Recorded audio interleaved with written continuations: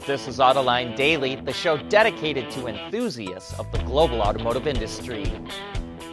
That chip shortage sure is crippling car manufacturing all around the world. Auto Forecast Solutions reports that Mercedes cut production in Germany. FAW and SAIC were hit hard in China.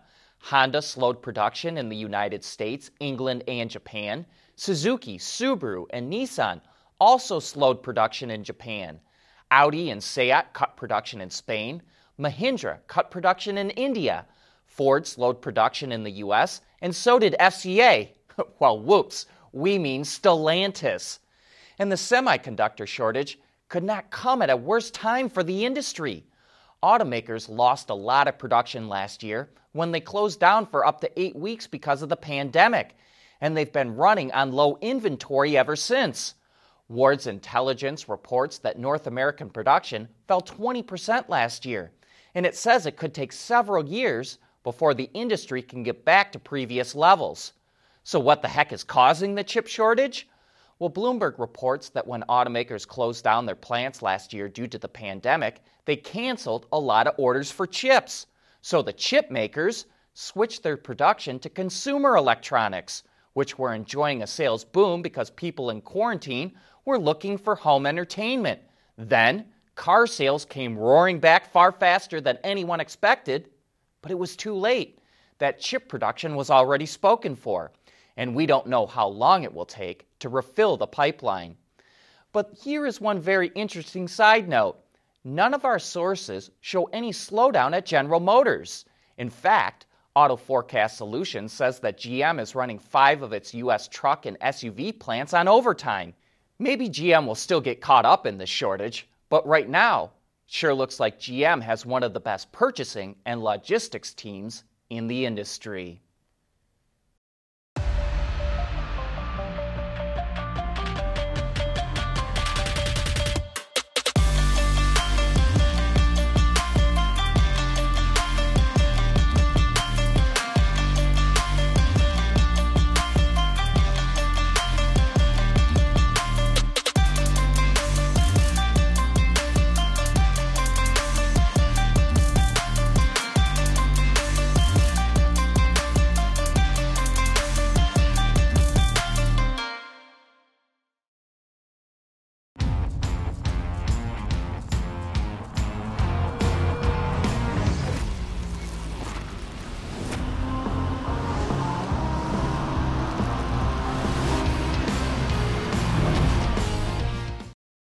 We want to know what drives your testing. OTA, connected car, diagnostics, remote testing. Intrepid Control Systems is here to help you work from anywhere. Intrepid Control Systems, driven by your data.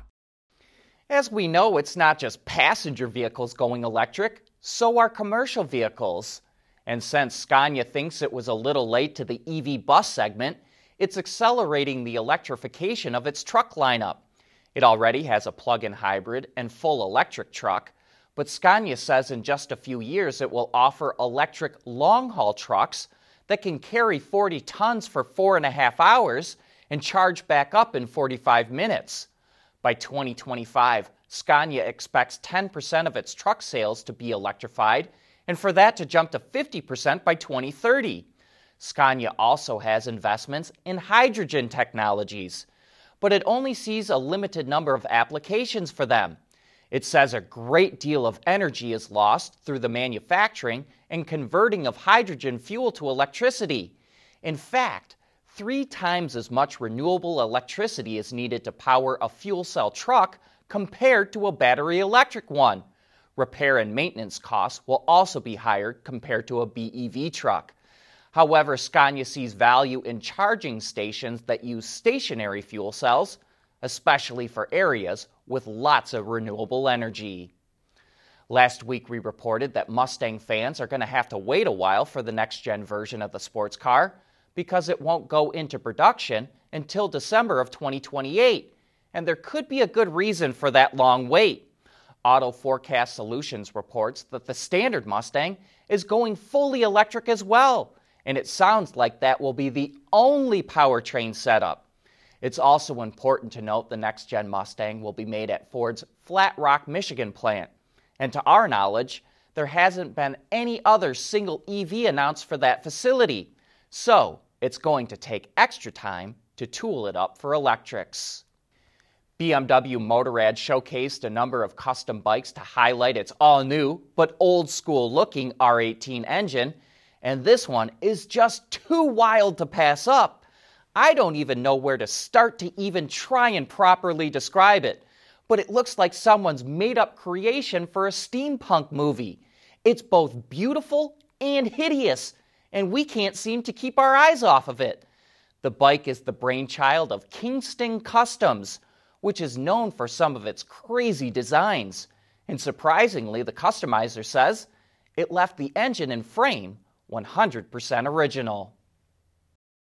AutoLine Daily is brought to you by Bridgestone Tires, solutions for your journey, and by Intrepid Control Systems, over-the-air engineering. Boost your game. Tesla is suing Chinese media company Ping West over an article it published last month accusing the EV company of having poor working conditions and quality issues at its factory in Shanghai. The claims range from the fairly innocuous, complaints about the food served in the cafeteria, to the very serious, that the company knowingly used defective parts to speed up production. Ping West says it received an indictment letter from Tesla over the weekend and will cooperate with the lawsuit. It has to submit any counter evidence by February 8th. Who knows if the allegations are true or what will happen, but the story will be an interesting one to follow. And this next item proves that performance sells. BMW saw its sales drop over 8% last year, but its M Performance division fared much better. Despite the pandemic, BMW sold 144,218 M vehicles globally, which is a record. The Performance division set sales records in the US and China, which helped fuel its growth. BMW is launching 3 more M models this year, so it wouldn't surprise us if it sets another record in 2021. And in other BMW news, the company introduced an updated digital key for iPhones that now uses ultra-wideband technology. It allows drivers to unlock or start the car without having to take their phone out of their pocket or purse. The new digital key debuts on the upcoming iX electric crossover. And we've got our first barn find of 2021, which comes from viewer Will Pruden. Will notes, a friend is contemplating purchasing some property with a barn, and inside the barn was what appears to be a very small old car with wooden wheels. I was wondering if anyone might be able to identify it. We'd say it certainly is small. Too small, in fact, to be a production vehicle. It looks to us like the frame was cut and the rear end bolted further forward.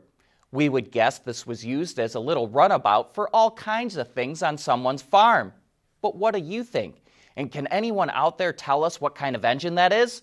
Let us know in the comments section. Hey, have you ever heard of a supplier company called Gentex? No doubt a lot of you have. We reported on them yesterday. It started out as a little company on the west side of Michigan that made rearview mirrors. Then it cornered the global market on mirrors, and today it's turning into a tech company that makes a lot more than just mirrors. And on Autoline After Hours this Thursday, we're going to have Neil Bohm, the Chief Technology Officer of Gentex, as our guest. So join John and Gary as they peel back the layers of how this industry works. But that brings us to the end of today's show. Thanks for watching, and we hope to see you back here again tomorrow.